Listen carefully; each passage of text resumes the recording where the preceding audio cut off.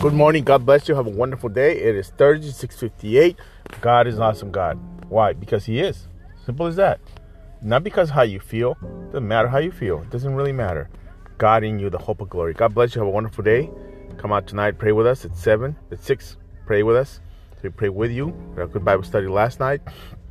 The verse for today, Galatians 2:22, 23, 5:22, 23.